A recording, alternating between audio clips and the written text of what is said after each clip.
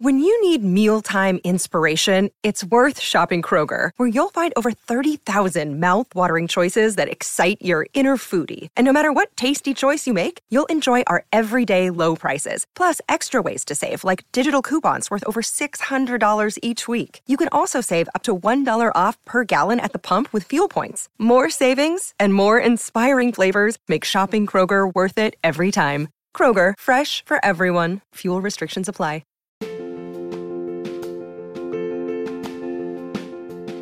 Hello and welcome to Big Gay Energy. I'm Bree. I'm Theora. And I'm Caitlin. Come along with us while we dive into the fun and nuances of queer media. Representation matters, and we're here to talk about it.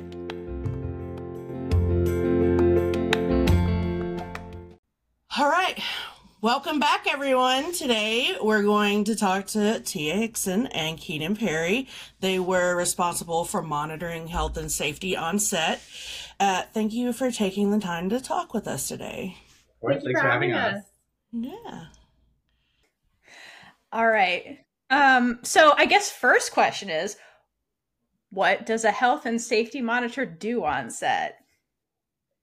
So basically, we're just responsible for making sure everyone follows like COVID protocols that are provided by Disney. So making sure everyone has their mask on and everyone's like social distancing, all that kind of stuff. Sounds fun. Oh yeah. So it's hard because the job evolves as the pandemic does. The rules are right. And different productions have different rules, and then different stores have rules. So people want to be like, I don't have to wear a mask when I go grocery shopping. Why do I have to on set? So like, it's this really hard battle to keep up with how it's moving in society outside of set, and then bringing in different supplements into the set life.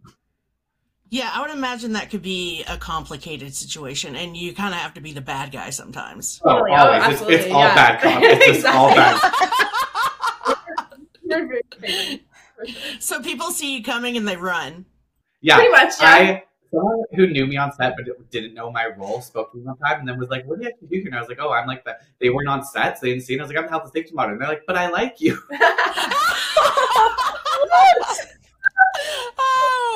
Oh, so the key is to get to know them before they know what you do. Yeah, All right. I see. Well, I see. There you have That's it. a strategy involved with this. So did you guys just work on season 3, or did you work on any of the other seasons? Just season 3. Yeah, just season 3. Fair. We picked the hardest. Apparently. Yeah. Yeah. Well, as somebody who works in infectious diseases in a pandemic, I want to thank you guys personally for doing what you did because people forget the pandemic's still happening. So thank you for being the bad cops and keeping people safe. I really appreciate it. Appreciate you that. Thank you. So while you were being bad cops on set, what did the typical day look like for you guys? Chaos. Yeah. From the start, it was just hectic, Season 3 was like cursed. Like we just, as an entire production, regardless of the pandemic, we couldn't catch a break. And so you would work on other shows and they'd be like, "Oh yeah, my show's so hard because of A, B, C, and D with COVID." And we'd be like, "No, ours is struggling because A, B, C, and D on top of the pandemic." Everything else. Yes. So it was rough. I would say the most ongoing conversation you have on set with people when you're health safety is, well, my show that I also work on does A, B, or C. And so it's always well, I got to wear it like this, or I could do this, or I could do this. And constantly like, well, we are here. So, yeah, exactly. So that's irrelevant what you did there. We are here now. So yes. And like the BC government changed their laws. Why is it so different here still? And that kind of thing. Mm-hmm. So constantly arguing with people. Yeah, it's a lot of confrontation. Confrontation. Oh my God, that sounds exhausting. Well, yeah. Yeah. It was a good time. That's like when you get home, you're going to need 5 shots just to get over your day. Yep. Yeah, we used to go get fast food. It didn't matter if it was like 4 a.m. finishing set. We'd carpool together. We'd go through the parking lot and like we eat chicken nuggets and like eat chicken nuggets and cry. Yeah. Like travel bonding, it brought us together. It did. It really did. family. Yeah, I didn't know who Tia was before the show, and now we live together. So, Oh, what a beautiful thing that came out of it. I'm so happy for you guys. So you had to be the bad cops, but at least you got family out of it in a way. Exactly. And we had to be like, oh my God, we go deep in a corner somewhere. yeah, sometimes we would take turns. We'd be like, "Oh, so and so is having a day. Can you take this one, please?" Like, Yeah. I'll do the extra. Can you go deal with them today? Like you have more spoons than I do today, so can you go do this? Exactly. I totally feel that because I work in that. surgery, and we have situations where it'll be like, okay, this surgeon's being an asshole today, so you can go. It's your turn. Exactly. It's your turn. Absolutely. Oh yeah. Let's see. So I guess we've kind of covered this already, but the question was, were there any difficulties getting people to adhere to the protocols, and how did they change throughout filming? So we've covered that. It changed because we started, prep was like September for me. I started very, very, very early. I was looking after the costume building, so I started in prep before we even went to camera. And so I just made sure that all the people in the wardrobe were adhering, and those women were lovely, and it was a very easy task because they all complied really well.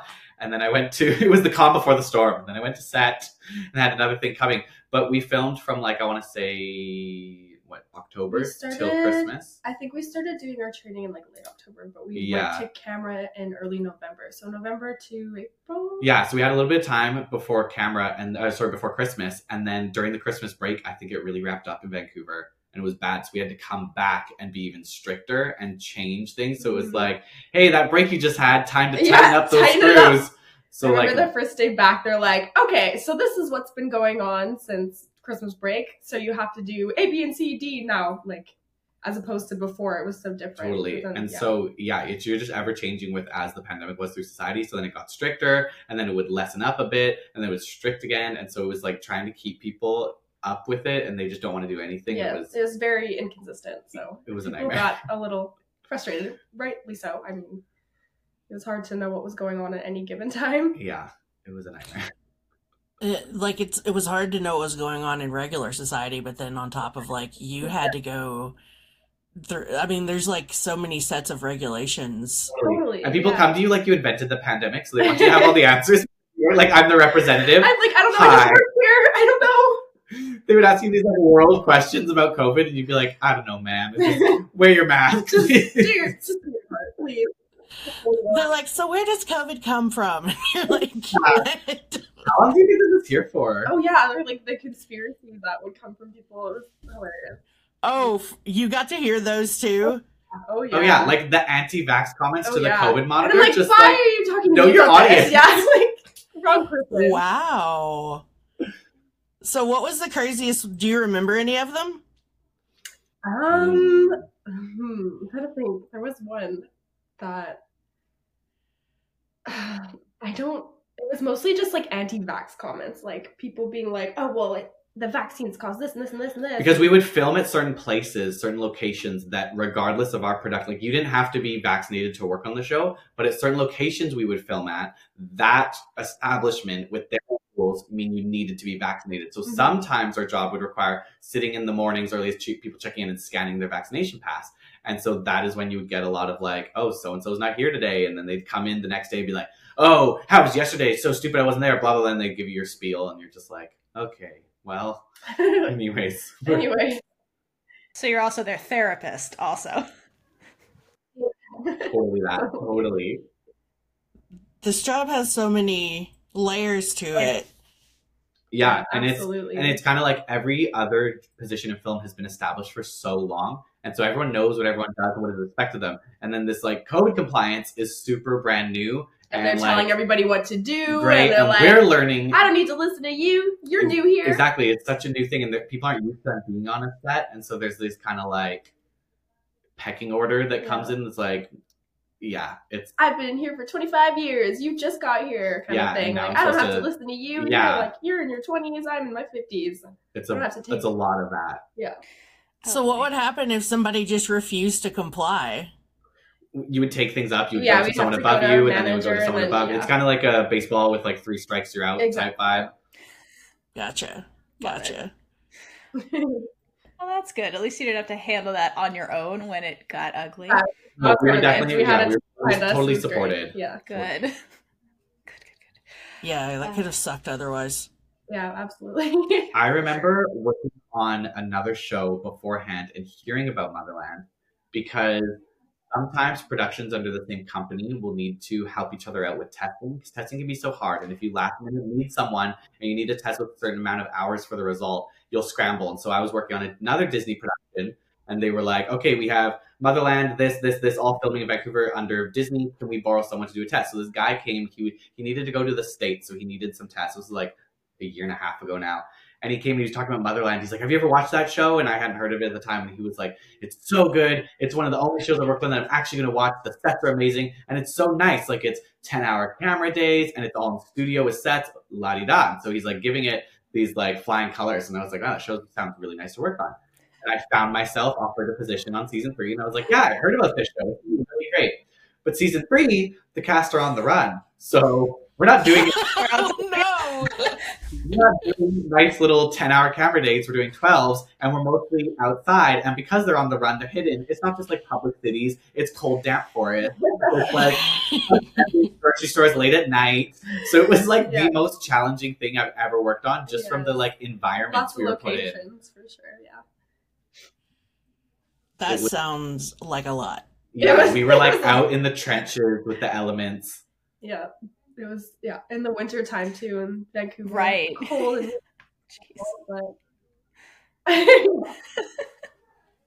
So not what you were expecting at all. No. But I had nothing to compare it to because it was my first show. But everyone's like, wow, you started off like way down here. I was like, okay, good. That's good at least. It'll go up from here. As Hallmark hard as it sounds, I would do it all over again because the people I met and like the meaningful experiences I have that I'll take with me for the rest of my life are worth it. Totally agree. But that's not to not say it was like really, really freaking hard. But it balanced out. We made a lot of progress. It was great. Totally. Yeah. So what was your most favorite moment while you guys were on set this year? It can be the same answer or different. What a good question.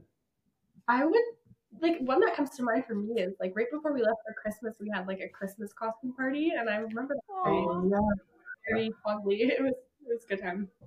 Yeah, on set it was like where's the Christmas sweater? Everyone was so chipper because they're like, we get to go on a 2-week break, so it was just like the energy was really good, and I remember that. And there were costumes. Exactly. Yeah. So who dressed up as what? There was the one I remember most is the Christmas tree. Like someone came back, she came dressed as a Christmas tree, and it was amazing. She had like a star on her head and lights all over her body. It was so awesome. It was great. She went all out. That sounds cool. It was very cool. Yeah. I'm trying to think of my best. I promise I have fond memories. We were just talking about hard stuff, so my brain is like trauma mode. Even like Rap Day, I feel like. It was bittersweet. Yeah, Rap Day I pulled my eyes out. I cried a lot. But it's like high school where you're like, I can't wait to get out of this place. Yeah, never turning back. And then it's over and you're like, I never want to leave. Like, it's totally that. It's like, it's exactly that. You guys like trauma bonded. Exactly. Oh, absolutely. Oh, that's funny. There's more. I know there's more, but like. No, when I think of like my favorite things, I think of my favorite set, which is what you guys see in season 3 of like the like abandoned hotel that they. And so that was one of our like only sets we filmed that was actually built, and it was immaculate. Like everywhere you turned, it was fully realized. Like a lot of sets will usually be whatever's going to be on camera is made up, and then everything behind that is just like scaffolding and stuff. But this was an entire complete 360s old hotel, and so being in there just felt really like cozy and warm, and they like did it up for Christmas with the Yuletide logs, so it always felt really like warm and cozy. If I had a bad day and we weren't filming there, I'd go like sit in the abandoned hotel set, which is just like calming energy. So like that's what I think of, and I always liked those scenes. Like everyone was just, I don't know, just had like warm and cozy good energy. Yeah. I loved that hotel so much. It was so good. Yeah. It was so good. It's really, really interesting watching something back that you worked on, because things that felt so, well, not just things that were so long in your head because it takes forever to film, that translates to like 30 seconds on camera. You're like, no, we spent a week there. there for 2 weeks. So funny. How is it 2 minutes? We're like, wait, we gotta revisit that a bit, right? Because there's no way that was all. If you remember on episode like 1 or 2, I want to say, when they're at that like paper mill factory and they're wearing that. So that was a fish factory called Camphisco, and it was so cold. It was like pouring rain outside, and everything is cement, so it was just freezing cold. And we were there for so long. We were there like, for a week so straight, and long. it was only like what, 10 minutes. It was like not even like so we had explored every crevice of this creepy haunted probably building. It was just like damp and miserable. And I watched the show and I was like, oh my god, it's back at Camphisco. And then like the next scene happened, and I was like, wait, there has to be more. Wait, yeah. We spent so. That's really weird because it makes everything different in your memory. On camera will be this like flash, and you're like, what? Yeah, so that's so really weird interesting to see, seeing how it back. translates. That is interesting. Let's distort your sense of time. Like, Really. Oh, yeah. Sense in timelines, like sometimes you'll film something like this month and then another thing this month, but the scenes will be cut together as if you filmed those, and you're like, whoa, we filmed those like miles so apart. yeah, wow. And I feel like go back through memories of like, what was that day? And it's funny because you forget stuff until you see it on screen, And then you're get, teleported like, there, flashbacks, and you like, remember oh what you my were God. wearing, ate for lunch, and like you're completely back there again. That's so interesting. It is. It's like you get a little flash of.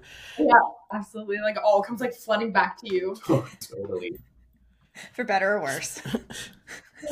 For better or worse.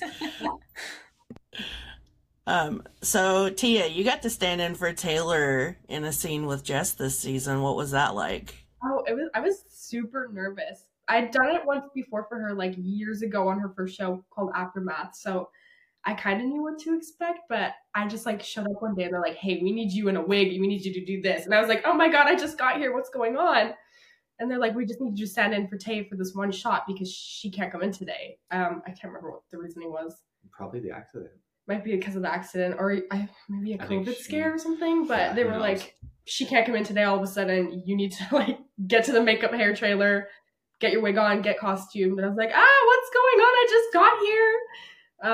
So I was really nervous. I wasn't expecting it at all. Like it wasn't anything that had been planned far in advance. It was like day of, they decided to do this. But it was so funny because when she got to set with the wig on, no one knew it was Tia for Yeah. so long. We didn't realize that. We thought everyone knew that Taylor wasn't there. Yeah. So they kept coming up and like addressing her as Taylor, and like good close friends. Even like the assistant director was like, come on, Taylor. And we were like, wait, do you not? Yeah, like 5-inch height difference. I feel like I don't know. You feel like you've been able to tell or something. It was uncanny. It was really I guess funny. we have the same face. Nobody knew. But the height difference, I know. that really blows my mind. That's because she's not there to compare. People's brains are like, Yeah. Like, Yeah, your brain compensates. like trying to figure out the day because everything was switched so abruptly. Everyone was probably in their own headspace kind of thing. Mhm. Yeah. And, That's funny. yeah. Well, now we know if you need to, you can always just Exactly. imitate Taylor. Be a photo double. Totally. Yeah. No one will be the wiser. Yeah. Totally. Yeah, I just really good that day. So remember that if you ever want to commit a crime. Oh my God, It good to was know. Taylor. Yeah. It was Taylor. Yeah, I swear it was Taylor. Enough DNA that my fingerprints were on my first piece. Okay, good to know. There are ways around everything. Exactly. I'll keep that in mind. I'm gonna throw that in the back. Taylor herself had a really unique experience this season too. That was obviously really hard. Did she speak about the accident on one thing? Yeah. So that was really interesting. I wanted to say it was funny, but there's nothing funny about it. But like ironic because I got to know her because of that outside of the show. So I did not associate her with it. Like I would be going to work. So basically, obviously Tia's her sister, and we were on the same team. And so my first interaction with Taylor, I remember so well. I was like, it was in prep. We haven't gone to camera yet, and I'm like laminating badges for different zones or something like this. And she walks in like running late, all huffed, and she's like, "Hi, do you know where I go to get tested?" And I was like, "Yeah, it's not this building. It's there." Goes. She runs out of the room. She comes back in. She goes, "Oh my God, thank you so much. I almost missed it." And then she was like, "Your hair." And I was like, "Yeah, what about it?" She's like, "Wait, I heard about someone like you. Is your name Keenan?" And I was like, "Yeah." And she's like, "Oh my God, my sister told me about you. Apparently you're the shit." It's like, true. And like Halloween had just happened, and she was like, "What'd you wear for Halloween?" And I went as Buffy the Vampire Slayer, and she showed me. Love it. she wore. Thank you. And she showed me this witch costume she wore, and like that was it. And then I didn't really see her again for a while. And then obviously me and Tia being on our same team, we just like bond and we would carpool together. And so when it all happened and Taylor was healing, she couldn't really leave the apartment for quite a while. And so sometimes they'd be like, do you want to come up? Like, before you go home, Taylor hasn't had any social interaction today. We'd probably love a new face to like hear about this. So we'd be like, go up and see her on the couch or in bed or whatever and be like, hi. So don't feel bad about missing today. It was like pouring rain for 12 hours. Here's what you missed. And so I got to know her as like Tay. And then it was literally like months until she came back. And by the time then, I had known her really well because the few first scenes of filming were like, you're just getting to know people. You barely even know your team. You're really not, like, you're so detached, right? It's early days.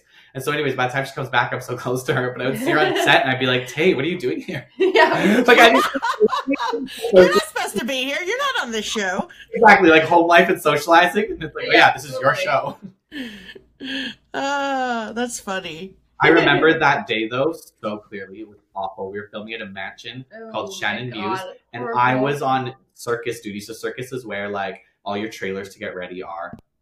And I was doing whatever I was doing there that day, and I've come in to do a switch off. And I'm like, I've been basically isolated all day, so I'm like ready to see people. And I'm walking up to the mansion front door, and I'm about to open it, and Tia opens the door right in front of me. And I was like, oh, hey, I was just coming to see you. And her face is pale, and her eyes are wide, and I could tell it's not okay. And I was like, hi. And she's like, I just got off the phone with my sister. I think she was in a car accident. I need to leave. And I was like, what? And I was like, okay, I'll hold down the fort. Yeah. I'll cover it. And I was like, what's happening? It was so weird though, because she was texting me. So my brain was like, okay, it's not that bad. Like, she's still capable of texting me.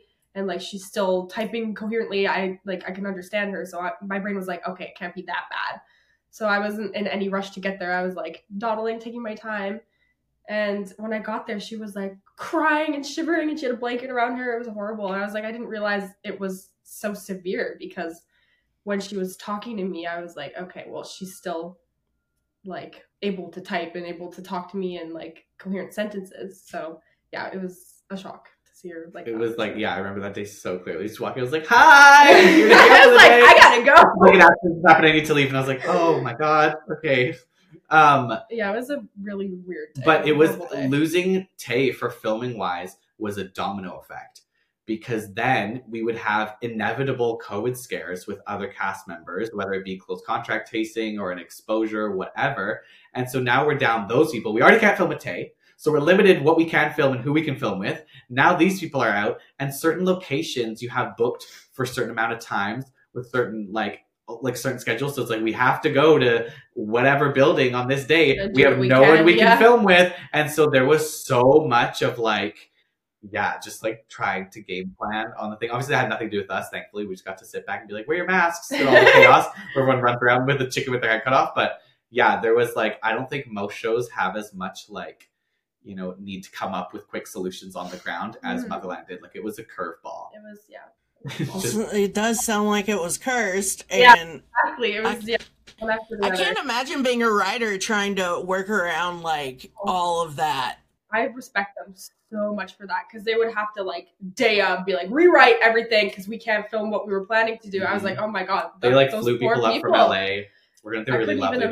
Having on, yeah, it was. Imagine having like that pressure on your shoulders. I just couldn't. And set pressure cookers, right? Like, it's this really environment. So if someone's happy and calm, it starts from the top up. Everyone is, but when it's chaos, you just feel it all in this room. Yeah. So it's intense energy for like 12 hours on it. Yeah. You just sit in the car and you don't even want to talk about the day. You don't even want to play music. You just want to like sit silent. Just like drive home. See, at that point, I would be like, okay, I'll take the confrontation over having to like do the whole rewriting everything, or the director. Yeah. Oh, yeah. Yeah. Man. It was something else. Mm-hmm. Intense. But I think it's set a good precipice, because now every show we work on is going to feel like a breeze. Oh, for sure. You're like, oh, your number one. You have to get written out for some episodes because they're hit by a car and you didn't have a bunch of COVID scares and you weren't on location at night and it wasn't this and this and this. We're already good. All right. So, like, you have like a new low set. Absolutely. So having gone through this experience, and like Tia, you mentioned this was your first time working on set, like, would you want to work on sets again after this experience? I think so, because at the end of the day, like, I came from the food industry, so I'm used to being like crapped on all day, and like so it didn't come as much of a shock to me hearing like mean things being said to me. I was so used to it, but I put that experience above my food industry experience, so I would totally do it again. Totally, and don't get us wrong, like there's a lot of fun working on set. Like it's a very social environment For sure. and it doesn't feel like a regular job. Sometimes sometimes it doesn't feel like work. It almost feels like a weird like summer camp where you just have like your duties and like you're like volunteering to wash the dishes or whatever. Like you just have your tasks you have to complete. Totally. So even at its like worst, I wouldn't even put it as being as bad as like previous jobs. I would do it again. It was definitely, the stress was more mentally than physically, I would say. I get you. Yeah, that does sure. sound like a big mental game. It's totally tiring, yeah. Totally. And it's hard because you can really only talk to each other, because people who don't work in the industry, or especially don't work on like that environment, are just like, what's your job? Like, what do you what's do? your job?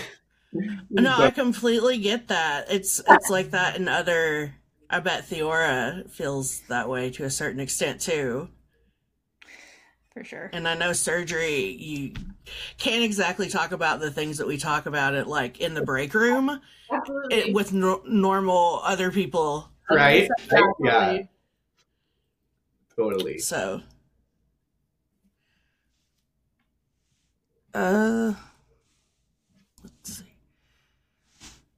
Did you want to do like the next one differently, Theora? Jump to number 9. Okay. So now that Motherland's over, what are you guys up to?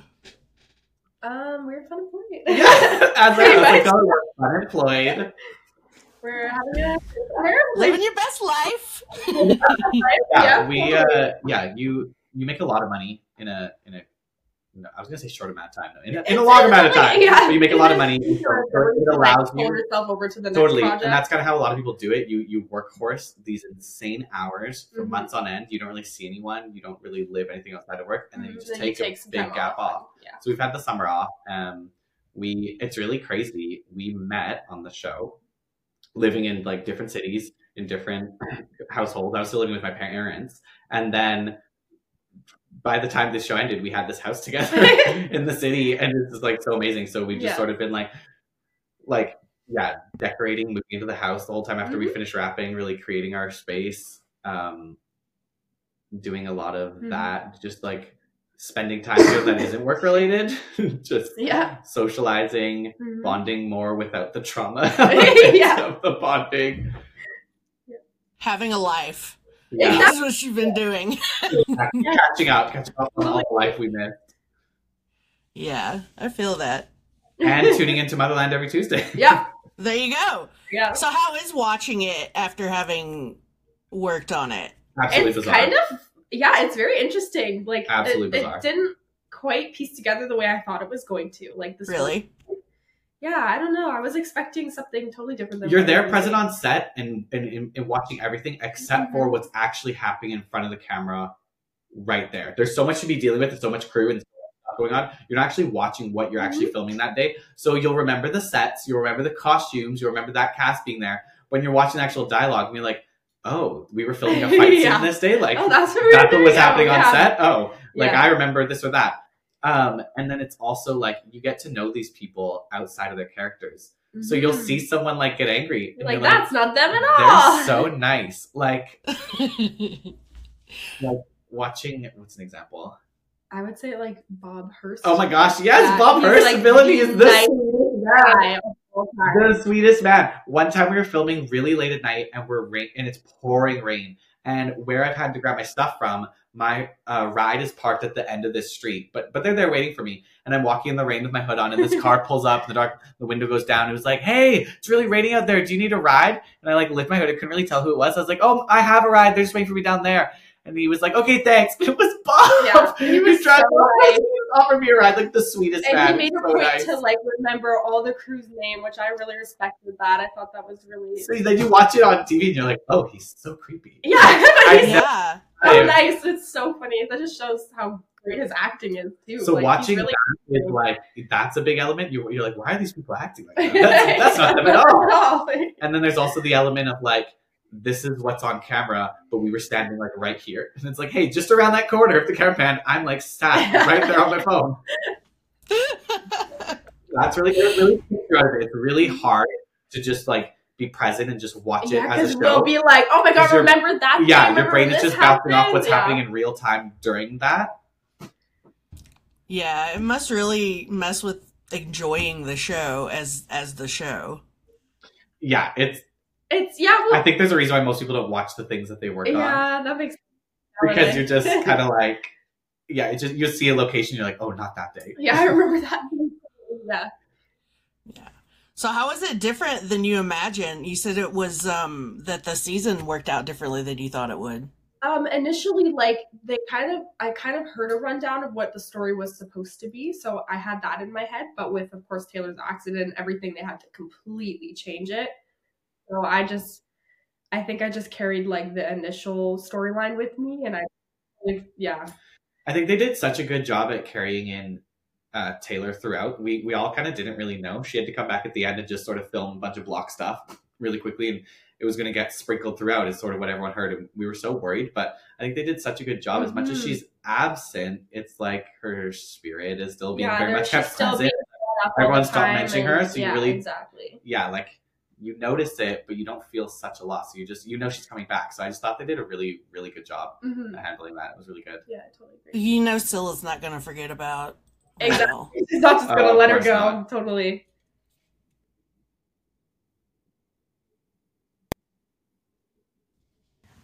All right. So another thing. Go. Editing obviously is not there on set, right? Yeah. So you'll watch these scenes and like, okay, perfect example, last week's where Taylor's reveal, she comes back.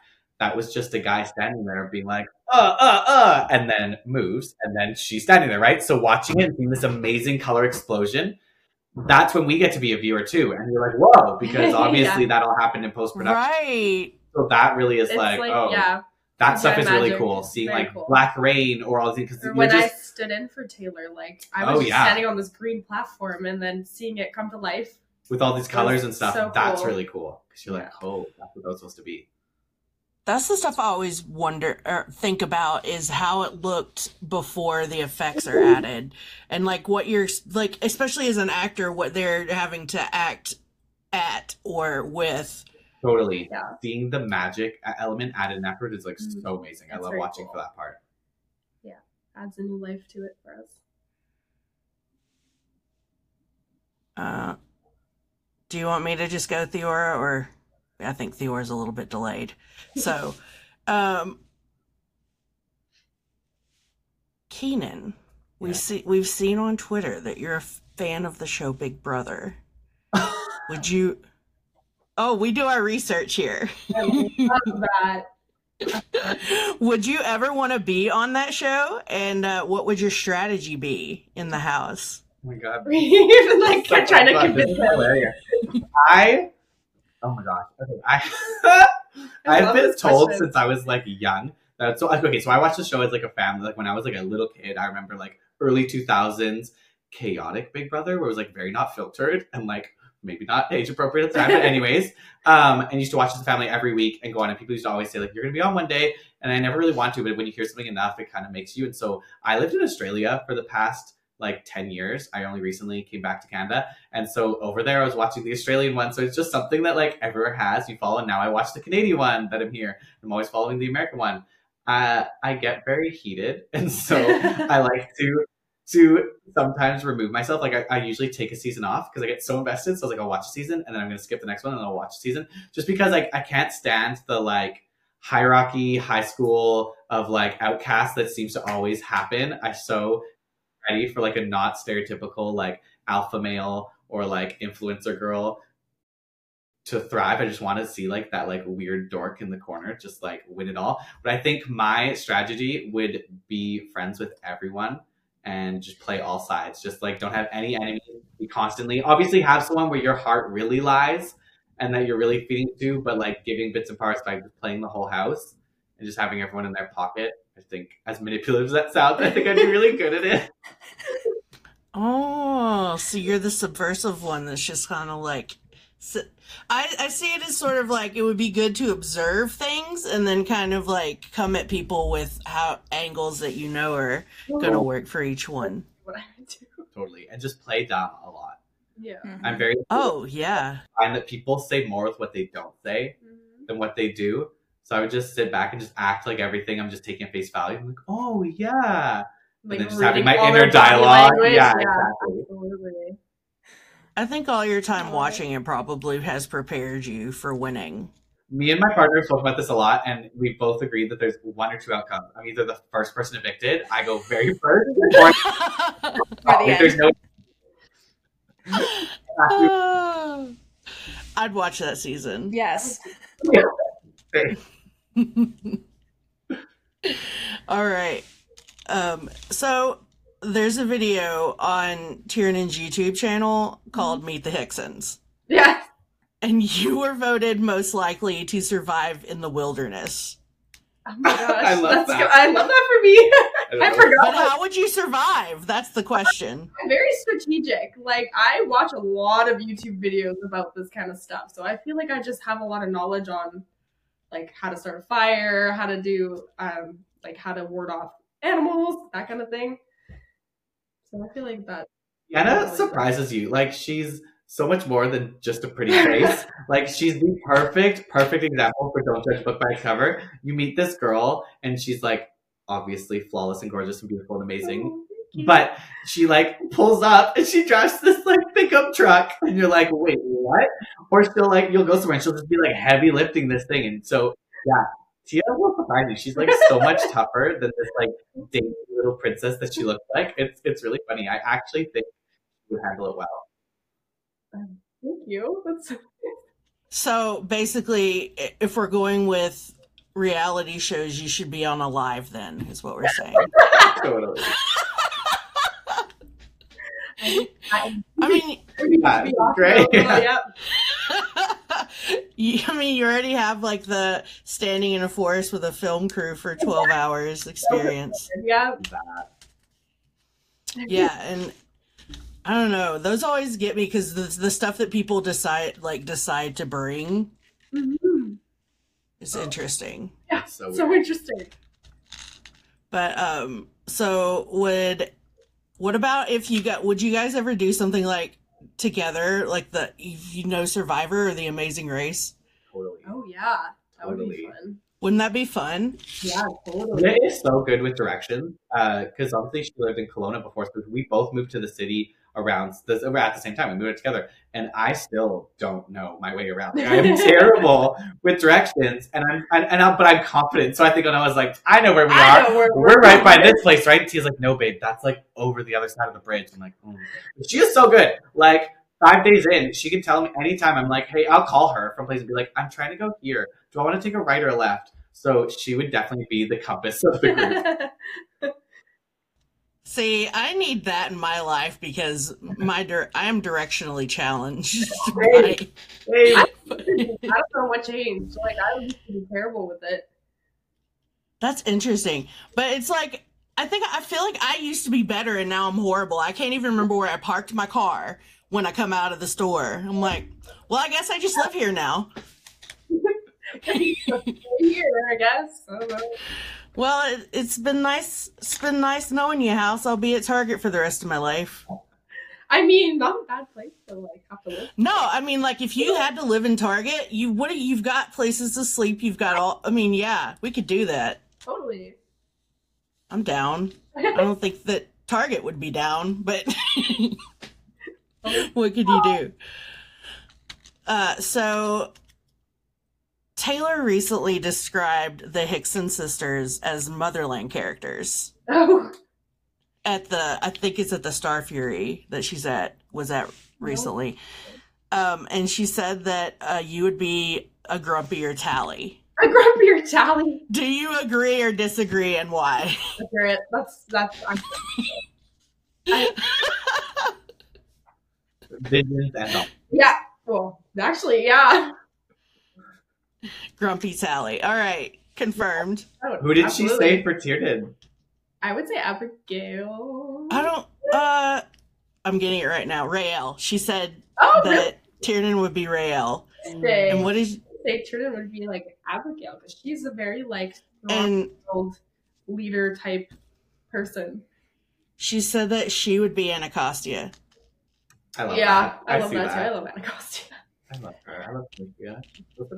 So there you have it. I love that everyone else got like, well, Tiernan would be Rael, Taylor would be Anacostia, and you got Grumpy Tally. Tally actually is. It's like the negative. The left. Tally post mycelia. Yeah. Tally after she's had her heart broken a few more times. Exactly. Tally after she's seen some shit. Oh, existential crisis Tally. That's hilarious. Yeah. I love it. Or Tally if she hadn't grown up on the matrifocal compound. I don't know. Totally. Because that seems super peace and love and hippie vibes going on there. And no men. I mean, never men.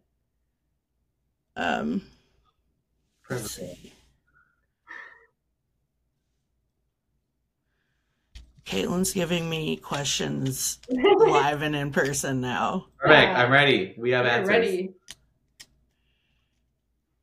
I feel like I should just say them at this point, and then you can Caitlin, just come on and say them. Caitlin, join us. Hold on, I have to turn the camera back on. Watch all the audio cut out now.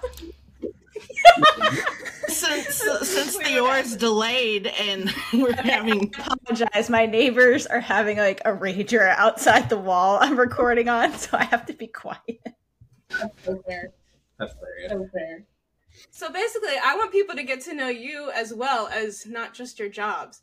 Aww. But, so... That's like our big goal here with the career interviews. I love that. Yeah, because you guys deserve to be recognized. You? Especially with all the shit you went through. I appreciate that. Okay. I have no filter. You'll learn this very quickly. Okay, I'm the same. Don't worry. So I do not all, but like I do a lot of research for these interviews, and I go like way deep down. What did you find? A lot, but but no, mostly I'm gonna go through. Tiernan has a lot of videos. Yes. And yeah. I just want to know how she gets you guys into these things. Like, is this just normal for you and she just films it? Or Yeah, usually. Yep. Well, sometimes we'll have like a set plan. Like she's like, I want to go do this. Like I want to go to a forest and see if we can find any like supernatural stuff or something like that. So sometimes it'll be planned. Other times she'll just like whip out her camera and like vlog a day in the life. yeah, the scary number videos. Yes. Hilarious. Yeah, those ones are like the planned ones. And like something that needs to be said about Tiernan is there's a lot of people who like turn it on for the camera and they'll like act really like zany or whatever, and then as soon as they stop rolling, they pull up their phone, they're really calm and collected. That is not the case. No. What you see on camera is exactly who Tiernan is. Like she is, whether or not anyone is recording. Exactly. She is like loud, boisterous, chaotic in the most fun way. But like, I love spending time with her. She's unhinged in the best way. Yeah, you just got to meet them, right? Last month? No. Or did you meet them before? I only met the dad and the brother. It's so funny. I hadn't met any boys in the family for the longest time. But Tiernan I met quite early when, like before moving out. Yeah, I think around Christmas she was visiting Taylor's apartment after the accident back in Coquitlam. And I think you came up and to the apartment one time. She was so I'd known her a few times. But their father and their brother would like, he'd come to the house and I would be like out somewhere and things. So like everyone else was getting to meet them. And I was like, do you actually have any guys in this family or just all girls? Like, is there a conspiracy theory? I need to meet these men. Are they real? The first thing when I like went and visited their home, like their other home where their parent family lives, I like walked in, I was like, okay, I need to see if these men are real. Thank you to your dad and your brother now. I need evidence. So they're not holograms. They're not. No. They're lovely. Like the whole family is. They're all gems. So do you think you're going to get wrapped into some videos at some point? Oh, absolutely. I'm trying. I think this would be a really good combination to have. We've already filmed a little bit of content. We explored a abandoned house that was really exciting. That should come up somewhere sometime. And that seems on brand. And and there was like a swimming day at the lake. We got some footage, so yeah, stay tuned.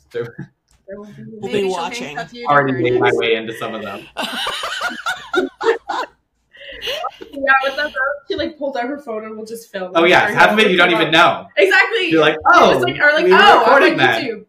Cool. I have to say, the handcuff challenge was one of my favorites. Oh, mine too. That's like my favorite video. That and like the calling people, but we can't hear. Yes, that's a great one. Yeah.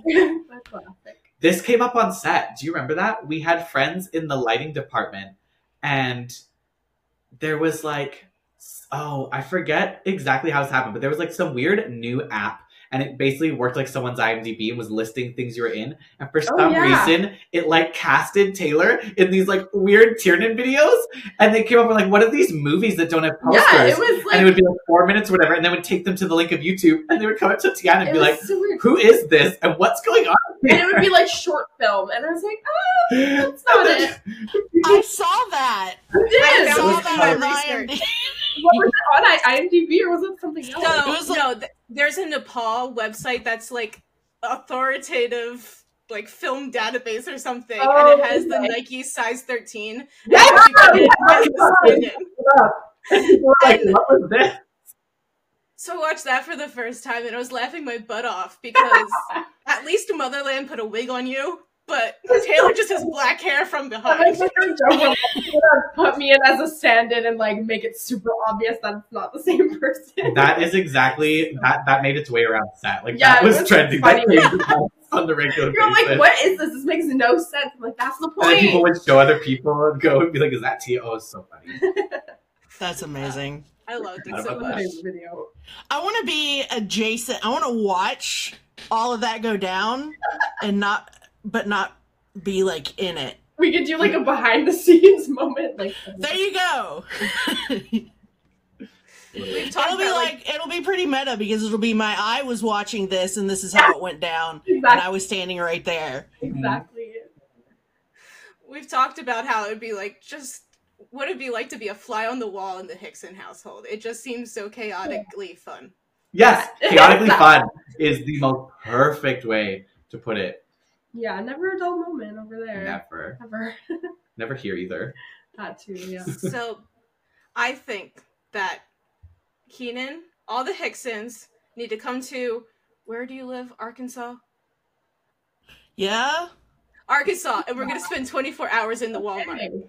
Oh, we had a conversation with Taylor about Walmart because I live where Walmart headquarters is, and so it's like the bougie ass Walmarts are here. Oh yeah, and so it's Walmart in Arkansas. That's just not what I would picture in my head at all. I know, right? But it's like that very section of Arkansas that I live in is like where all of the freaking millionaires live. So we have like 5 of the biggest millionaires or richest people in the world, basically.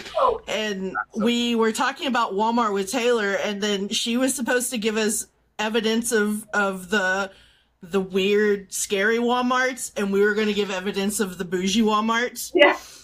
So I think Caitlin has our evidence of bougie Walmart, but her idea that she really wanted was for all of us to spend 24 hours because they're open 24 hours. I just want to see how badly we get kicked out. That's so funny. Could do 24 hours. Yeah, I'm down. I'm totally down. That would be fun. These Walmarts they're huge. It's like 5 football fields of. And we treat it like a music festival. We'll go to different departments: the baby section, the toys. Exactly. There's also a lot of alcohol. There's a lot of alcohol. You don't have to leave. There's a wood-fired pizza restaurant. There's doggy daycare. There's a vet. Walmart festival. I'm already planning. You can get your hair cut there and get medical care. One-stop shop. One-stop shop. Okay, I'm down. I'm so down. All right. Well, we'll talk. We'll make plans. We'll make it happen. It's so fun. Field trip to Walmart. I'm used to the Walmart. We have food trucks outside our Walmart. Oh my god. That sounds like I'm used to the Walmart affiliate in Australia, which is called Big W, and it is like the lesser version of a Canadian Walmart. So I feel like for my standards, like my mind would be blown. Mine would be too. I'm picturing like the Disneyland of Walmart. Yeah, you have like as soon as you walk in, there's this giant video screen of directories for the departments. That's so weird. Shopping mall, but of its own store of just Walmart. Yeah, it pretty much is. Like the Bay, like original. Yeah.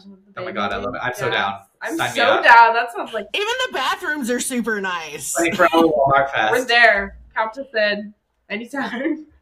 Brilliant. I love it. Now that would be a video. Yes. 24 hours in Walmart. I'm just picturing it. I feel like we'd get kicked out within the first 15 minutes. No.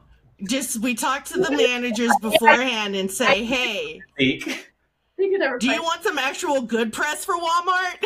Yeah, exactly. We're influencers. The influencer crew is here. Bringing content. I love it. Okay, so one last Tiernan content thing, because there's just so much. There is a TikTok of saying goodbye to the old house with a lot of interesting stories. I want to see that TikTok. I haven't even seen that one yet. Oh, you gotta watch it, because we had so many questions. Caitlin and I watched it, and we were like, wait a minute, we need to know more. I gotta stop this. So, apparently, Tia hides boys in her closet all the time. So does Taylor. I confirm. I don't live with my parents anymore. I still just, yeah. Just like, fine. Just can I borrow your dress? And I'll go in the closet and be there's another men boy. there, yeah. But I was wondering... I know the time in the closet, but... Did Taylor actually sleep in the closet for years? So. I feel like she did. I think that's right. Yeah, it must have been a long time ago, but I remember her like setting up. It was like a little fort that she would make in there and like would sleep in there. And I was like, couldn't catch me in there because there was always spiders. Why would you do that to yourself? That's such a Taylor thing. Yeah, no, yeah. See, we didn't find it until after we talked to her, so we couldn't ask her. Oh, that's so cool. Yeah. Also, we asked her way too much. So. Yeah, we kept her for like, she was with us for like 2 hours. Oh my god, I love that. So she would have loved it. Yeah, she would have loved it. Had a great time. But, so getting to know the both of you, not just the content that's random, what do you guys like to do for fun? Like, when you're not putting up with all of that stuff? Fun. I am a music person, like, to my core. I love music. I love playing guitar, piano, listening to music, just all that kind of stuff. Anything involving that is, like, my go-to when I'm bored. You jam? That's your jam? I do. Right now, I feel like if you asked me that pre-pandemic, I would have had, like, this, like, list of hobbies I like to do and little things per side. But I really had, like, an awakening during the pandemic. I am the biggest social butterfly. In case you couldn't tell, I'm not really like shy or quiet. So still, and I don't really know what America was like because every country seemed to be different. But in Australia, the lockdown was severe. Like it was insanely serious. There was times we had to apply to go to the grocery store. We basically had to prove that, like, no, we need this food, we need toilet paper, we need these things, and we had to confirm that we'd be going to one that was, like, just down the road within our neighborhood, and we'd be back within a certain time. So, like, we saw no one and did nothing. And so it was, like, I basically got, like, 2 years of COVID because, well, everyone had 2 years of COVID, but I mean, more like 2 years of lockdown because I did Australian, and then I moved back home to Canada, and then I'm in quarantine for, like, a month, and then I'm in my house and I can't see any of my family because the pandemic like spiked as soon as we moved here. It's like we brought it. It was terrible. It was doing so good. And then we came out of quarantine and that was terrible. So we couldn't see any of our family. We don't know anyone here anymore. We don't know where anything is. We just stayed in our house. So I literally was like, mark my words, when I am allowed to leave the house, I will never be home. I don't care what it is. I'm doing everything, all of it. Like a store I haven't been to for the first time, I'm doing it. And so we always make a joke, like living with me and Taylor is like, are you really living with me and Taylor? Because we're like, right now she's in London. We're in her bedroom right now filming this. She's not here. I thought it was familiar. It has the best lighting. It has the best windows. We're like white walls. Yeah. Yeah, and so I'm like just never home. And so like, what do I like to do for fun now? Pandemic's over. Anything but being at home. Just anything. I'm and it's got me into some situations. Like maybe I'm too much of a yes man. I'm just any invitation, anytime, any place. But like as interest wise, I'm really interested in clothing and fashion.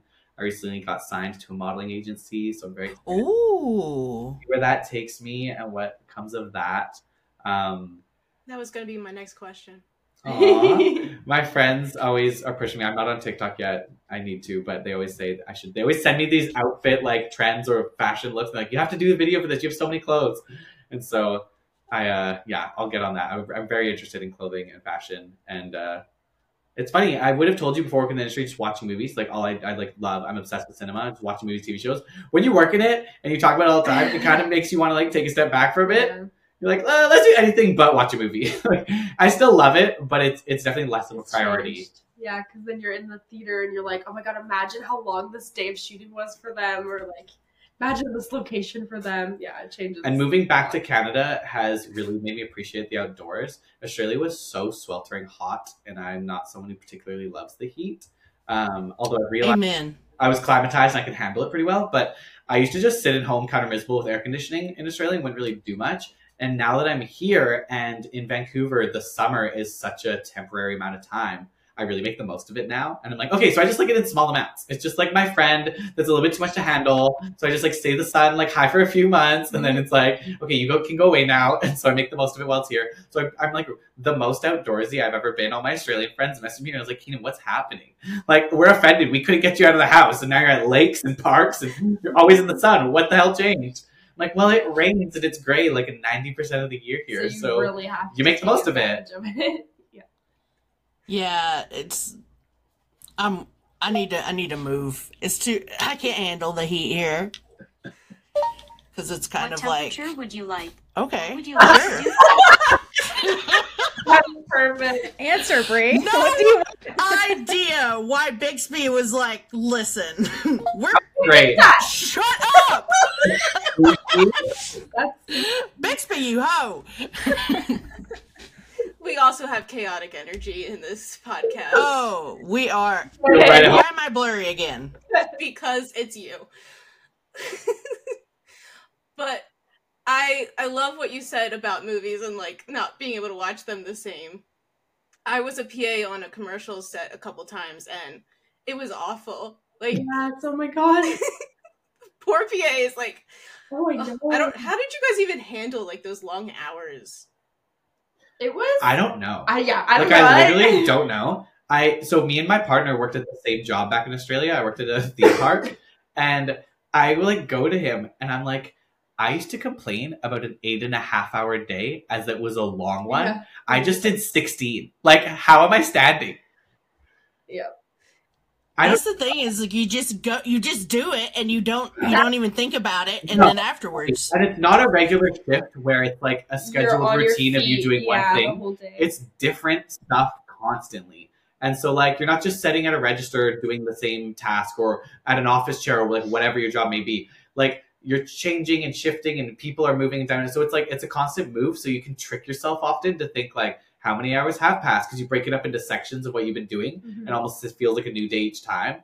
I feel like if we were just sitting with one task in one spot in one place, how could you for that long? But there's so much momentum to film and so much variation. And I feel like there's a lot of rest time too. Like, yeah, you can have like your time to relax while we would like take turns doing cast mask, like taking their masks from them. Totally. Take turns. So we get enough breaks, I feel like, that it made us. Yeah, you don't have like a break time besides you eating lunch, so you just sort of like take them it on yourself when you can, just give yourself a rest. Yeah, I feel like that'd be important so you didn't absolutely burn out. Or lunch, because if you slow down after, you're done. Like, you have to keep going. Once you hit lunchtime, then you just gotta power through the rest of the day. When everyone came back from lunch, otherwise it's like energy. Yeah. Everyone was so you won't pick yourself back up. You'll crash. You'll hit a wall. Yeah. I feel that so hard because when I'm at work and then I eat lunch, I don't want to eat lunch because I know that after I eat lunch, I'm dead. Like, I am useless. Totally. I would say also about hours, it's not the, for me personally, it's not the hours of like amount that you work, it's the time in the day.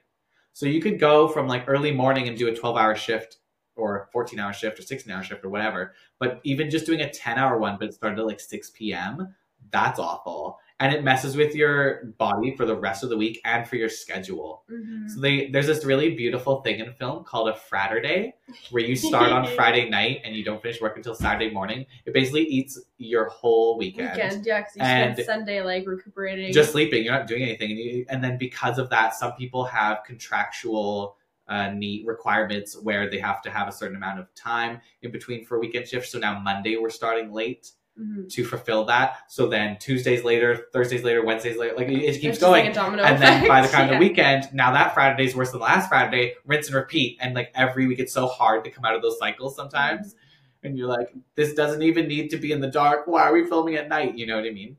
That stuff is hard. It's those weird hours. Yeah. You're like, my body's not okay with this. Yeah, exactly. We obviously do not work nearly as long hours, but that's our Fridays as well, filming this podcast. I don't get to wait until 3 a.m. because people don't stop talking. Sorry, Caitlin. Well, listen, here's the thing. It's Bree's fault. Tianna gets off. It's a team effort. Hold on, ma'am. Tianna gets off work and she's in West Coast time. I'm in Central. Yeah, and then Caitlin's in Eastern time. So by the time she gets off work, gets home, and then we start filming, our podcasts are like 3 hours long every episode because we cannot shut up. Same. I'm the same, yeah. Also, those time zones are so real. Having friends and family in Australia now, it's like, can I call you? It's like, yeah, it's like 5 a.m. I'm not really going to be much of a, I'm not really going to contribute to this conversation. But for them, it's like dinner and it's a great time. Yeah. Mm-hmm. They're real. It sucks. Yeah, absolutely. That's got to be hard. Totally. With, I have friends in Australia and I always know that when I'm getting up at 4 a.m. to go to work, they're big chilling over there. Totally. They've lived a whole day. Yeah. Yeah. Yeah, it's very loud. Wow. So yeah, my brain just keeps going to like different questions. Ask them all. Yeah. I wanted to ask you, what is it about fashion that you love so much? Oh, easy. How do I want to put it? The ability to express myself. I think for such a long time through childhood, which like really I would just put to like society not having very many queer visuals to sort of relate to. You really have to blaze your own trail and kind of start your own path and figure things out. And it's really, my like gender journey was so frustrating because I was like questioning my femininity and masculinity like right before, like literally right before people like Jeffree Star, Jonathan Van Ness, James Charles, all those J names that are like gender non-conforming were like big public images. And so no one knew what to do with this. I would like tell people like, I think I want to like go into like the dress section and try something on. And they'd be like, oh, so are you a girl? Do you want to be a girl? And I was like, I don't know. I just think dresses are pretty. And so it was so hard because like just when I become comfortable and understand myself, then all these people started being put into media. I was like, oh, this would be nice references to like bounce off of, but it's cool. Anyways, going back, I think for such a long time as a child, I like knew I wasn't presenting the way that I felt, but I didn't know how I wanted to do that or how I could do that. And then in Australia, you have to wear a uniform in high school. So I was being told what color my hair should be, how long it should be, what to wear every single day. It was very masculine. And so that was even harder. So like coming out of high school was this like whole rebellion of just like, no one puts baby in the corner. Like no one is telling me myself ever again. And it was just almost like a pushback to all of that. And then I really found myself, and I feel like people know me at face value because they see the way I look, and they're just like, oh, okay, this person is exactly who they are, exactly who they like. It's like all cards are on the table as soon as you meet them because they see there's no hiding, right? Like, and I think it helps people don't like tiptoe around me, which I really appreciate. I have very thick skin, which comes from having facial hair and wearing like a dress or a skirt in public. You've been called every name under the sun, and so. Yeah, I would say the element to express my true feelings as more opposed to like clothing itself, it's like more important. It's like identity based, if that makes sense. Yeah. So fashion is your medium, basically. Completely, totally. You That's mentioned awesome. Representation in the media and like how it would have been helpful. We are changing our name next month to Big Gay Energy, so we can talk about like the different representation in media. Yeah, that's awesome. How do you feel like the representation has changed? Like, do you feel represented in like TV shows or film? I know we have such a long way to go, but like, how do you see that change? Okay, so I've got so many opinions on this. I love this question. Okay, so for the longest time, I was really sick of seeing. Okay, wait, oh my god, there's so many elements. Okay, so first thing, take your time. Take your time. With people, it's like you're only ever seeing a very tokenized queer male in media so often. It was always the side character, gay best friend. That is so stereotypical. They talk with their hands, and they have their like they're like effeminate voice and their diction on the way they speak. You can all hear it in your head right now as I'm saying it. The way they walk, they talk. It was so stereotypical. But it was always sort of like the energy and the voice and everything was feminine, but the presentation was masculine. Like short boy cut, t-shirts, jeans, always. And I'm the opposite. I call the phone, I've got this deep voice, and I got facial hair like a man, and then I have like long pretty hair, and I wear dainty dresses. And my personality is actually really bro-y. Like I have a bunch of like dude friends and be like, hey man, and we like high five, but I dress like a little Lolita princess. And so I'm the exact opposite of what was being shown. And I was like, I just want one queer dude who has like a deep voice and has masculine energy, but dresses like a little cupcake. It's like, where is that? I still don't know if we've seen that. However, things that have developed in a way that I like is for the longest time, we were only queer people of any letter of the alphabet, of our alphabet, were victims, only victims, whether it was like a gay man or a trans woman or whatever in between. It was always the employee that's losing their job for being queer, the partner who's getting dumped for being queer, the child's getting kicked out of home for being queer. Like it was always the person who's being killed for being queer is always queer victims. And I don't have a victim storyline, and that's not to minimize anyone else's experience, but I was not bullied in high school. I was really popular in high school. And so I would like love the other side. We've seen the crying kid in the corner. We've seen the kid be bullied. We've seen that 100 times. We see it in the real world. We know what happens, but there's also success. There's also queer people who thrive. And I am like a perfect example of that. And I want to show the triumph in queerness and that other side. And I think we now have shows slowly starting to just, this person's just queer and it just where it's is like the way not it is. their entire identity too. I feel like too much Totally. on that as being like who they are as a person. Something that comes to mind really well, accurate. and I'm sure there's a lot of things, but this is the thing I'm thinking of, and I think this show is incredible in representing so many things, is Sex Education on Netflix is just, it gets it so right. It gets it so right because it's not stereotypical, and it's not trying to do anything with any agenda, and I think that is one of the first queer storylines I felt so represented. How, I'm drawing blanks for names, but the main character and his gay friend, and it's so not a thing. And there's never this sideline of like, does the gay guy have feelings for the straight friend? And the straight friend is never uncomfortable by his queerness, and there's no issues. They're just buddies. And I've had that friendship so many times. I currently have those friendships. And so that was one time I felt so seen. It wasn't even a thing. It's just, this guy's gay, this guy's straight, they're best friends. He's like, hey, do you like that girl? Do you like that guy? Like, it's just not a thing for either of them. I love that show. I think that is great representation. So more writing like that. Stop making it the focus. If you ask, like if you get to know Keenan, the list of things before me being queer is like number 20. Do you know what I mean? And so stop writing your character with that as the focal point. It's just, they're here, they're queer, and that's all there has. No, give them depth and just be like, oh, and they're also same-sex attracted, or they're also gender diverse, or whatever may have you. And I think that's happening. I think that shift is slowly but surely coming in. And so, yeah, I'm excited, but still a long way to go. What I'm hearing out of this is that you need your own show. That's what I was gonna say. I was like, you need your own show. No, I would watch that, or at least like your own, like, I don't know, or at least being like a web series or something.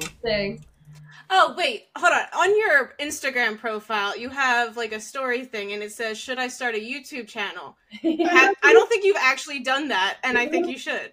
My friend here in Canada sent that to me. It's like, I don't even know, it said it was like 300 and something weeks old.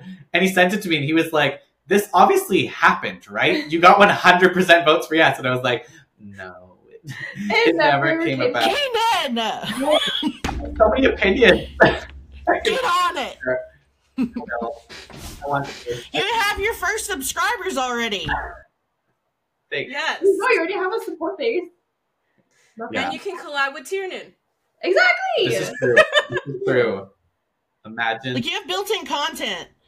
This is true. This is true. I really should. No, editing videos. I'm putting it here. We have this. Everyone can bully me. Send me the link back to this. I'm saying it now. I'll do it. We'll be watching, and you know it. Yeah. I appreciate it. But, like, you got to give a timeline on it, because you could say you'll do it, and then, like, in 20 years. No, I'll start 2022. Okay, let's do that. By New Year's, by 2023, I'll have a video uploaded. Awesome. Okay. And if not, we'll pop up in your Instagram DMs. Be haunting him until he gets done. I got you guys. I mean, we could just make a bunch of different parts for the Walmart video, and then everyone can have a video. Here we go. Oh, yeah. There you go. I love it. Beautiful. I'm really set on this video, if you can't tell. I am too. I'm sold. We're invested now. Clown. I get ideas and then I'm just stuck on them. I do. Yeah, because I'll be like doing whatever, and then all of a sudden Caitlin mentions an idea that she hasn't mentioned in a while, and I'm like, damn, that was 9 months ago, Caitlin. I love that. Gosh darn it. Every single time. She won't get the auto sleep off her camera. I mean, I keep meaning to do it, but then I forget. Me too. My brain is... It's the ADHD. Yeah, we're working on getting diagnosed with ADHD. I feel that. I'll like wake up at 2 a.m. and be like, oh my god, I haven't seen this shirt in like 9 months. I have to go find it right now. Yes, that's the thing. That's like...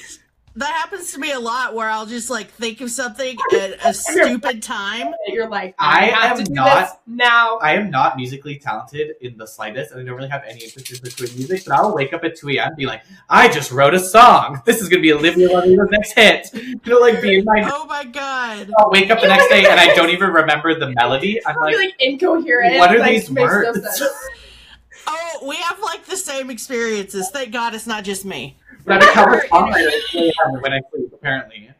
Bad. We were interviewing Michelle C. Smith, who was the fight coordinator on Motherland.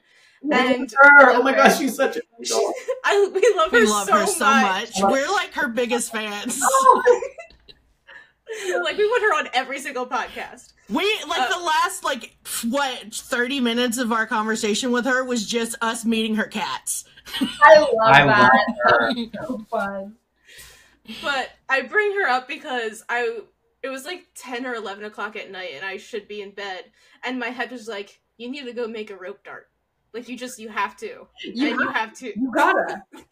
And I've made 3 different versions of this rope dart because my brain would not let me. That is hilarious. So I relate. Yeah, that's so I feel funny. Seen. I feel seen. You should totally send them the video of you and Theora doing your... It's like you see Theora like just over there spinning her lightsaber, and then you're hitting yourself in the boob with the rope dart. Michelle did not teach us anything. She's not responsible for that. I mean, It was me teaching myself from her videos, but it does not reflect anything on her. Right. Not liable. That is hilarious. Okay, you just made me think of two things I want to say about Michelle. So one, where our job was very much a thankless one on set, Michelle every day would come up to us and be like, I just want you guys to know how much we appreciate what you're doing here. What are you contributing? You're keeping us safe. Helping us through a pandemic. It's really important. Like really wholehearted. Like hold your hand on your shoulder, look in your eyes, like really sweet. Yeah. And then also there was this thing we did on set. Do you remember the betting game with the money and the cards? Yes. You had to buy a card. Okay, so it was like a 52 deck. You bought a card, however much money. It was like $100 each, and then there was all this money in, and then the cards were turned over. And if your card was the last one, you got all the money. Something along these lines. Anyways, it happened over lunch in like the tent room, and it was like one of my best friends on set that was pulling the cards. He was so excited because I was in the top 3, and he was so nervous. Anyways, we're pulling them, and the other 2 people were like someone in like the camera department and someone else really had, so they make a lot of money, so everyone's rooting for like health and safety to win, and they're really excited for me. And it's like between the final 2, and I'm the second one, and so people were so upset. So mad. And it was funny, like people kept saying something, but Michelle kept coming up like weeks after. She's like, I really wanted you to win, Keenan. Like I'm really disappointed with you. And every weeks really after she would bring it up, she'd be like, Keenan, you really deserve that money. It keeps me up at night. It really bothers me. And I was like, thanks. I'm like over it, but I love how much you care. An angel. I love her so much. So cute. She's so awesome. Oh my gosh. Oh yeah. But I have the coral reach. Okay, hold on. Our laptop is dying. We just need to plug it in. 2 seconds.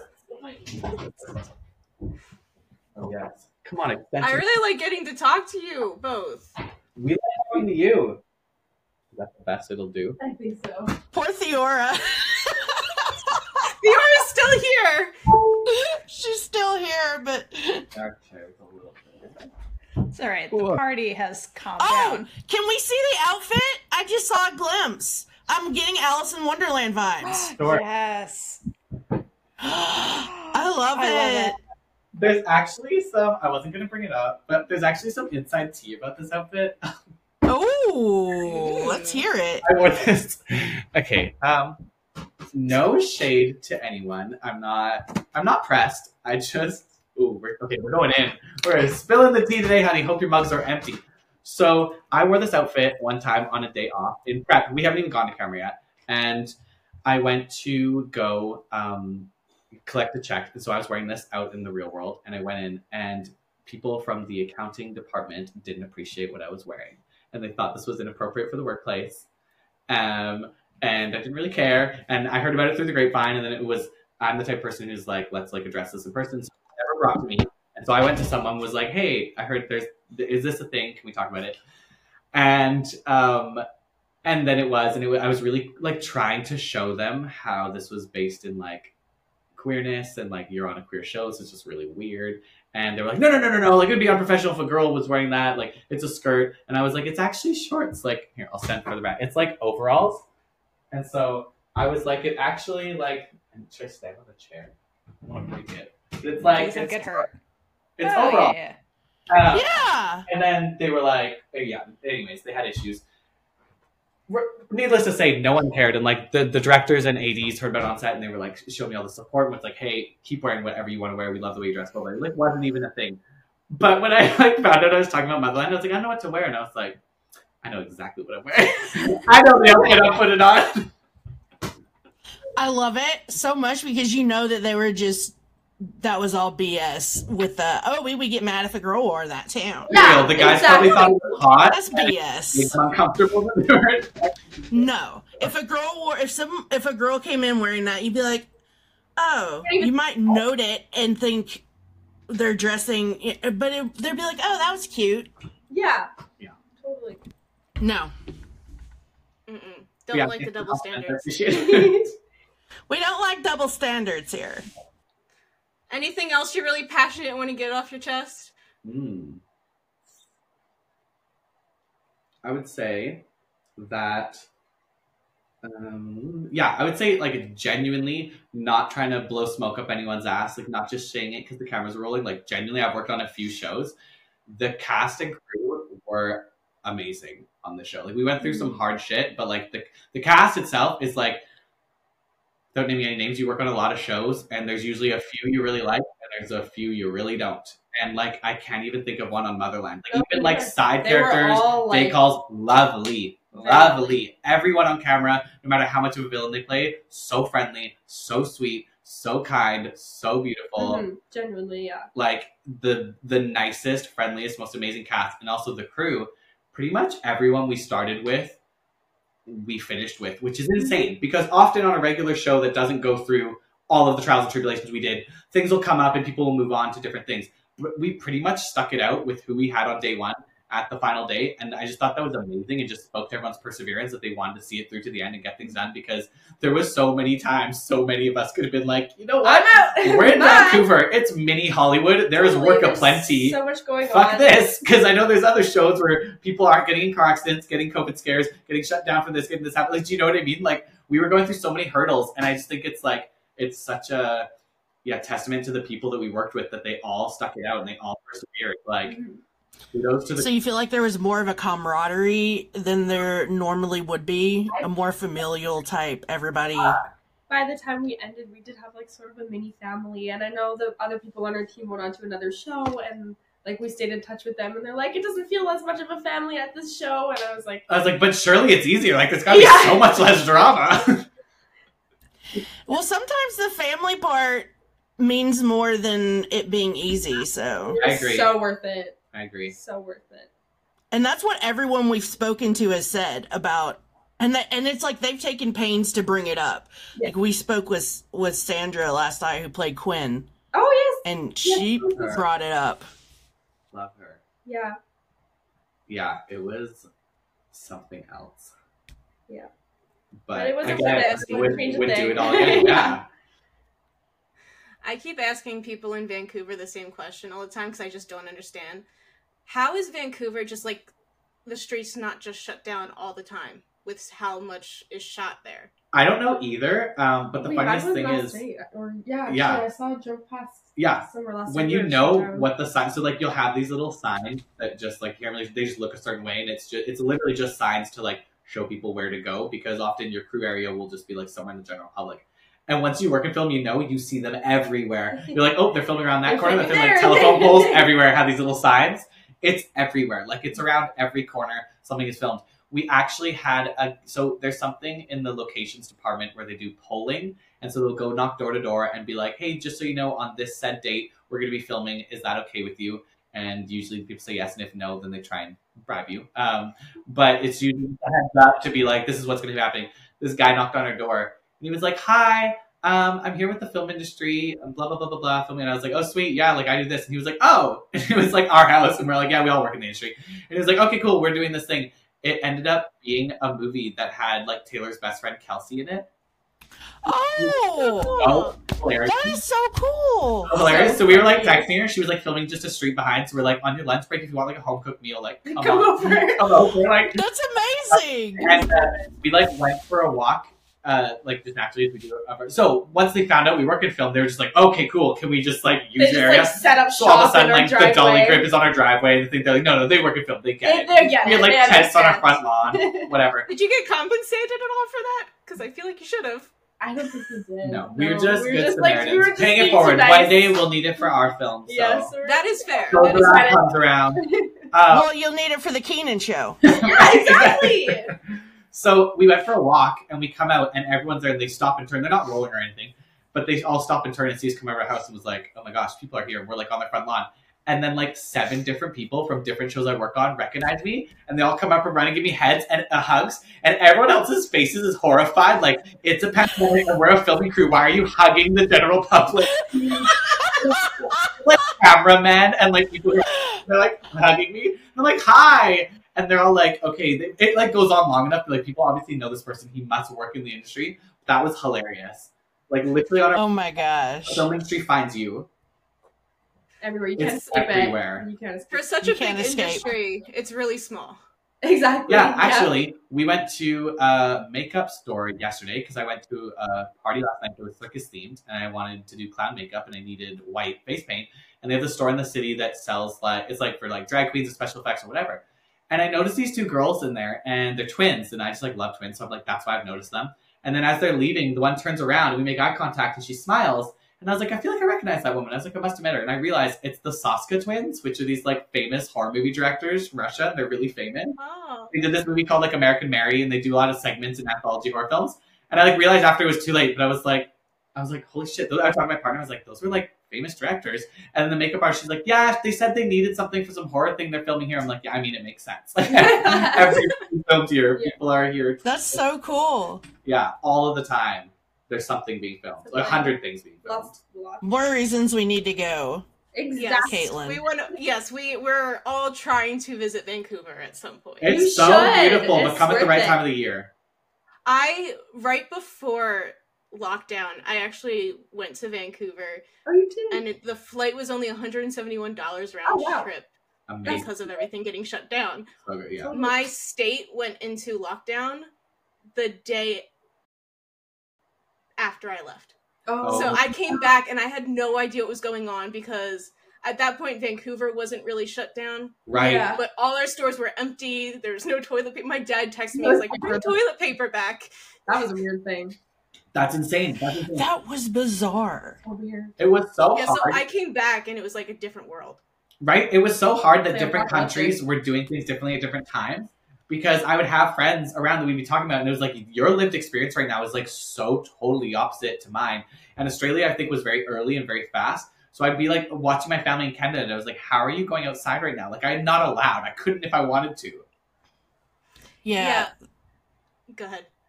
I was going to say the U.S. was probably one of the worst with the... Look at Theora! She's like... she's infectious disease pharmacist. So They probably have some things. Yeah. She has stories. I was in the middle of my residency specializing in infectious disease halfway point when the pandemic happened. So like I only know how to work in a pandemic now. It's weird. So GRs are big time, but like I've worked on like 4 shows now, but I've only worked in the film industry in the pandemic. So I don't know what it's going to be like coming out. Exactly. All the safety monitors and people don't have to wear masks and people have to think about things. I'm like ready for the first show I work on post. It's going to feel very strange. So different. But my question is, are we ever really going to have that? That's what I Yeah. was like. Things are probably changed forever. I know. I'm the expert. So tired. Totally. I don't think so. I think it's a biannual thing now at this point. Yeah, absolutely. I agree. It's a valid question. Mm-hmm. No one really knows. But people are already so quick to talk about it in past tense. Yeah, they're like, I know. Right. I'm like, I mean, It drives me nuts. and now we've got monkeypox? yep, there's a whole new aspect of it added. Theora. Dealing with that Bree, now. stop hitting your She's desk. like, fuck my life.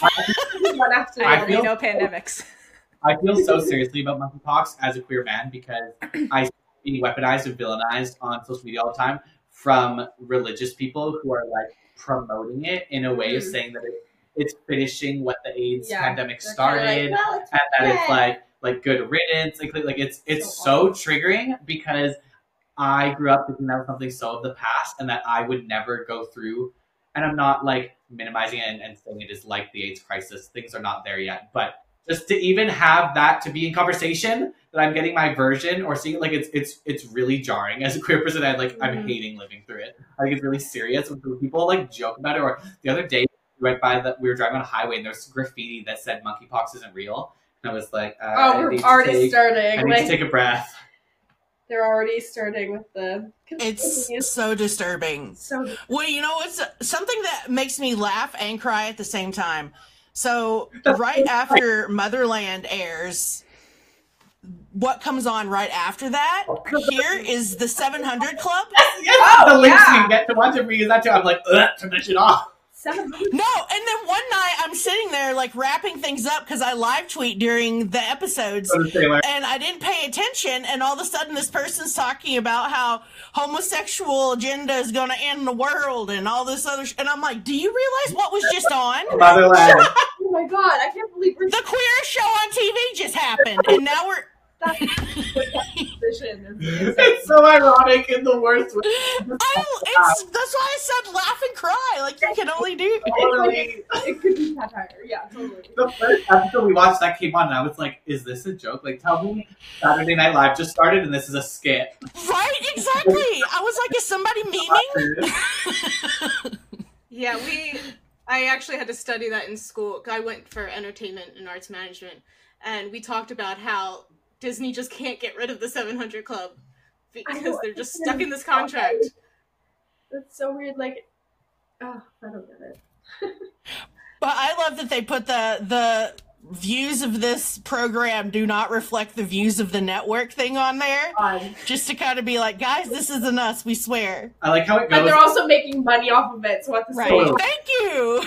But we'll take the money. Yeah. Totally that. I just love that it's like The Office, Motherland. Yeah, like what is this like trio? Whatever you want, all flavors. It's like the horrible old like Roddy uncle at the end. Yeah. Literally. It's the end of holidays. Like when the actual homophobia comes out. You're like, oh, turn off the TV. Anyways. Yep. Oh, that's what we should do. We should review the 700 Club one day and just rip it apart. Look at the orange. She's like, I refuse. The next step of the world. No. I want to know what the agenda is and like who came up with it. Yeah, me too. Because I didn't get the memo. Have you never seen it before? No, I'm kidding. Oh, okay. Well, I'm sorry, Bree. I can't always tell. My sarcasm is... You gotta land it better. I can't... the Russian judge gave me a 0. I'll just put it that way. I remember watching a documentary about Tammy Faye Baker before the movie with Jessica Chastain in it, and she was sort of talking, like, obviously was very inspired by the 700 Club and would, like, wanted to do her version. It was just so interesting that she, like, was, like, pro-gay. Yeah. Such a... Like, the cognitive dissonance there. Yeah, but, like, it still needs to be commended. Like, she was one of the first people to put a dying AIDS patient on TV, especially with a remorseful agenda, and show him like that and gave him time to speak. So like there is allyship where we need to give the credit due to Tammy Faye Baker. There's also so much like systemic like deterioration in the opposite direction. So it's like it's such a weird. And then she went on to have that show where she co-hosted with like a queer man and they have this weird kitschy song and it's like Christian and a gay. It's not good, but it's she is such a conundrum, but it's just so interesting. When I think of the 700 Club, I think of Tammy Faye, and then I'm like, we need more of that. I mean, we need less religion, but we need more of her. Mm-hmm. I also love this. We just need more separation of religion. Drag queen. Yeah, totally. I think we need more Keenan. I fully agree with that statement. Definitely. We just have all the shows be the Keenan show. Be the next Tammy Faye Baker. Tammy Faye. Just start getting eyelashes like spider legs. Oh my god. I'm sorry. There you go. She wanted to come up. Oh, Apparently not. Sorry. Alright, you're gonna be good. I promise she's a loving dog. she's actually really sweet. Yeah. She's actually really sweet when she's not ripping my throat out. Well, see, even if she goes to bite you, which she doesn't, but she only has half her teeth, so you'll just get all gum. Oh, perfect. Perfect. We get gummed. Oh, we're getting to the chaotic portion of this. This is usually how it goes with us. Especially if Theora can't talk that much. She's the one who keeps us on track. I love that. So she just watches playing her own. Yeah. So Caitlin and I have ADHD, and Theore's the one that has to be like, all right, back on track. Bree, stop hitting the table. So much editing. I'm sorry. I forget. I feel like I know. episode though that there is no sense of direction like that. I feel like it totally, captures our energy totally makes sense. better because that's how our conversations are. We'll start like a debate on a very like singular topic, and by the end of it, we're like, why are we talking about this? Yeah. Like, how did we get here? You're like, we went from chickpeas to Martha Stewart. Literally though, Yeah. like literally. Just like My favorite thing is when we have conversations and I look stuff up on Google, and so I have a bunch of tabs open, and then I go to close them later, and I just see the thought process. Yeah. so messy. Totally. It's so chaotic. That's my brain. It's just too many tabs open at once. There's a section of our show that's Caitlin's Corner, and Caitlin writes her notes down on paper, and then she always forgets what they mean, so I have to, like, interpret them for her. Like, one of them was, what was it, Tally is a cat? Yeah. Tally is a cat! So we're like, what does that mean? Yeah, and I'm like, was it when she caught the glass that was about to break? It was! She knows me better than I know myself. That is so funny. Oh, man. But I feel like we could talk to you forever, but we don't want to keep you. Aw, you guys are so Yes. sweet. Yes. So, So, do you have thank any? you for talking with us. Yeah. Any final words for our listeners before we actually end? Before you answer that, I gave Theora the sign off because I knew she would be the only person to actually end the episode. Theore's like, I got stuff to do, y'all. Just end it. She just clicks. That is hilarious. So funny. Closing know. thoughts. I don't know. Just to give a visual reference of what happens when we watch it, it's like a party here. I mean, like every day in our house is a party, but every Tuesday we try and invite as many local crew or cast that are available that day. Being a Tuesday is really hard, and we all watch, and so every episode's been really special. And so we'll just like talk with whoever's there. We basically have a podcast, but like in real life. And last week's episode was super intimate. Jess, who plays Tally, just got back in town, so after she came over, and we like had dinner, watched the episode together. It was, like really sweet catching up with her. And so yeah, if you guys want a visual reference of that's what's happening, how we watch, so this is us. Taylor usually that's amazing on her phone because she has to work, so she live tweets, and then it's just us like entertaining guests and be like, that was such a nice day. The cast always loved to say that was such a fun day. I was like, was it? Is it really? That was a fun was it? We remember it differently. We experienced things in different ways. I feel like the cast gets a little more sheltered than the crew. Oh yeah. Yeah. Oh yeah. A lot more, actually. Totally. But yeah, we're trying to plan the biggest one for the finale.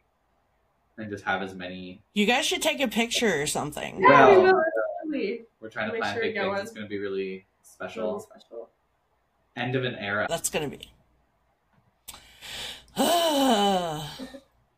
It's true that No, Tropical not is end. fun. It's not the end. No. I like that. I like No. that manifestation. Well, the campaign's still going on, so there was like a lot of talking about that today. Actually, there's like a big plan for the end of the season for like an event. I don't know if you guys saw like the Hulu where they did billboard trucks outside of Hulu. Okay. Oh, I didn't see that. This That's is really good. exciting. So yeah, there was a bunch of fan groups that we all got together and then made a video, edited of all of these fan arts from across the fandom, put them all together in one video with a song, and then like they had these billboard trucks park outside Hulu headquarters for like 8 hours straight. Oh my god. And they actually came out and were like told them to turn the music down at one point. So yeah, I can send you the link to that because there's video. I'd love to see that. Me too. That's awesome. Sorry, Theora, we're really not good at ending. We just want to keep talking forever. One thing I would say as well is just like about the trauma bonding is that I've worked on plenty of shows and met plenty of crew, and I don't think I've ever made closer bonds than I have on this show. Like, I made friends for life. Not just like a work colleague acquaintance or like a situational friend that you contact with. Like, there are people that I had no idea who they were before the show, and I still see them actively once a week. Like, this has brought people into our lives. And like moving here from the city, and like I was worried I wasn't going to be able to make friends because I've heard how hard it is making friends in Vancouver. So I was fearful of that, like leaving my friends and family in my home city and coming here. So it was really nice that I got the experience that I did at Motherland. I got to make friends. There's so many like deep, meaningful relationships in our lives now that are like thanks to Motherland. Yes, I'm very grateful. Special. Even though it sounds like chaotic, I'm still very grateful. Yeah. It's amazing.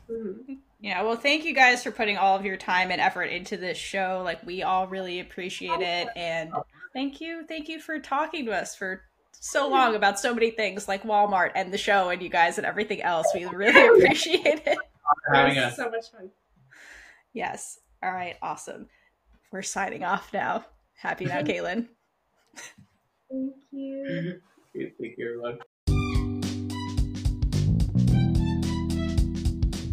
And with that, we've been Big Gay Energy. If you like this episode, check out all of our other episodes on whatever you're using to listen right now. And please subscribe and like all the things. If you happen to be listening on Apple, we'd really appreciate it if you could leave us a review, no matter how brief. This is what Apple uses in their algorithm to help us gain a wider audience, so please help us out. Yes, and please feel free to reach out to us. We'd love to hear from you about everything and anything. And if we like it, we'll probably give you a shout out on the air. You can find us at all the things: Twitter at Big Gay Energy Pod, Tumblr, Big Gay Energy Pod, Instagram, Big Gay Energy Pod, or you can email us at biggayenergypod@gmail.com. Until next time, stay safe and hydrate for Lesbian Jesus.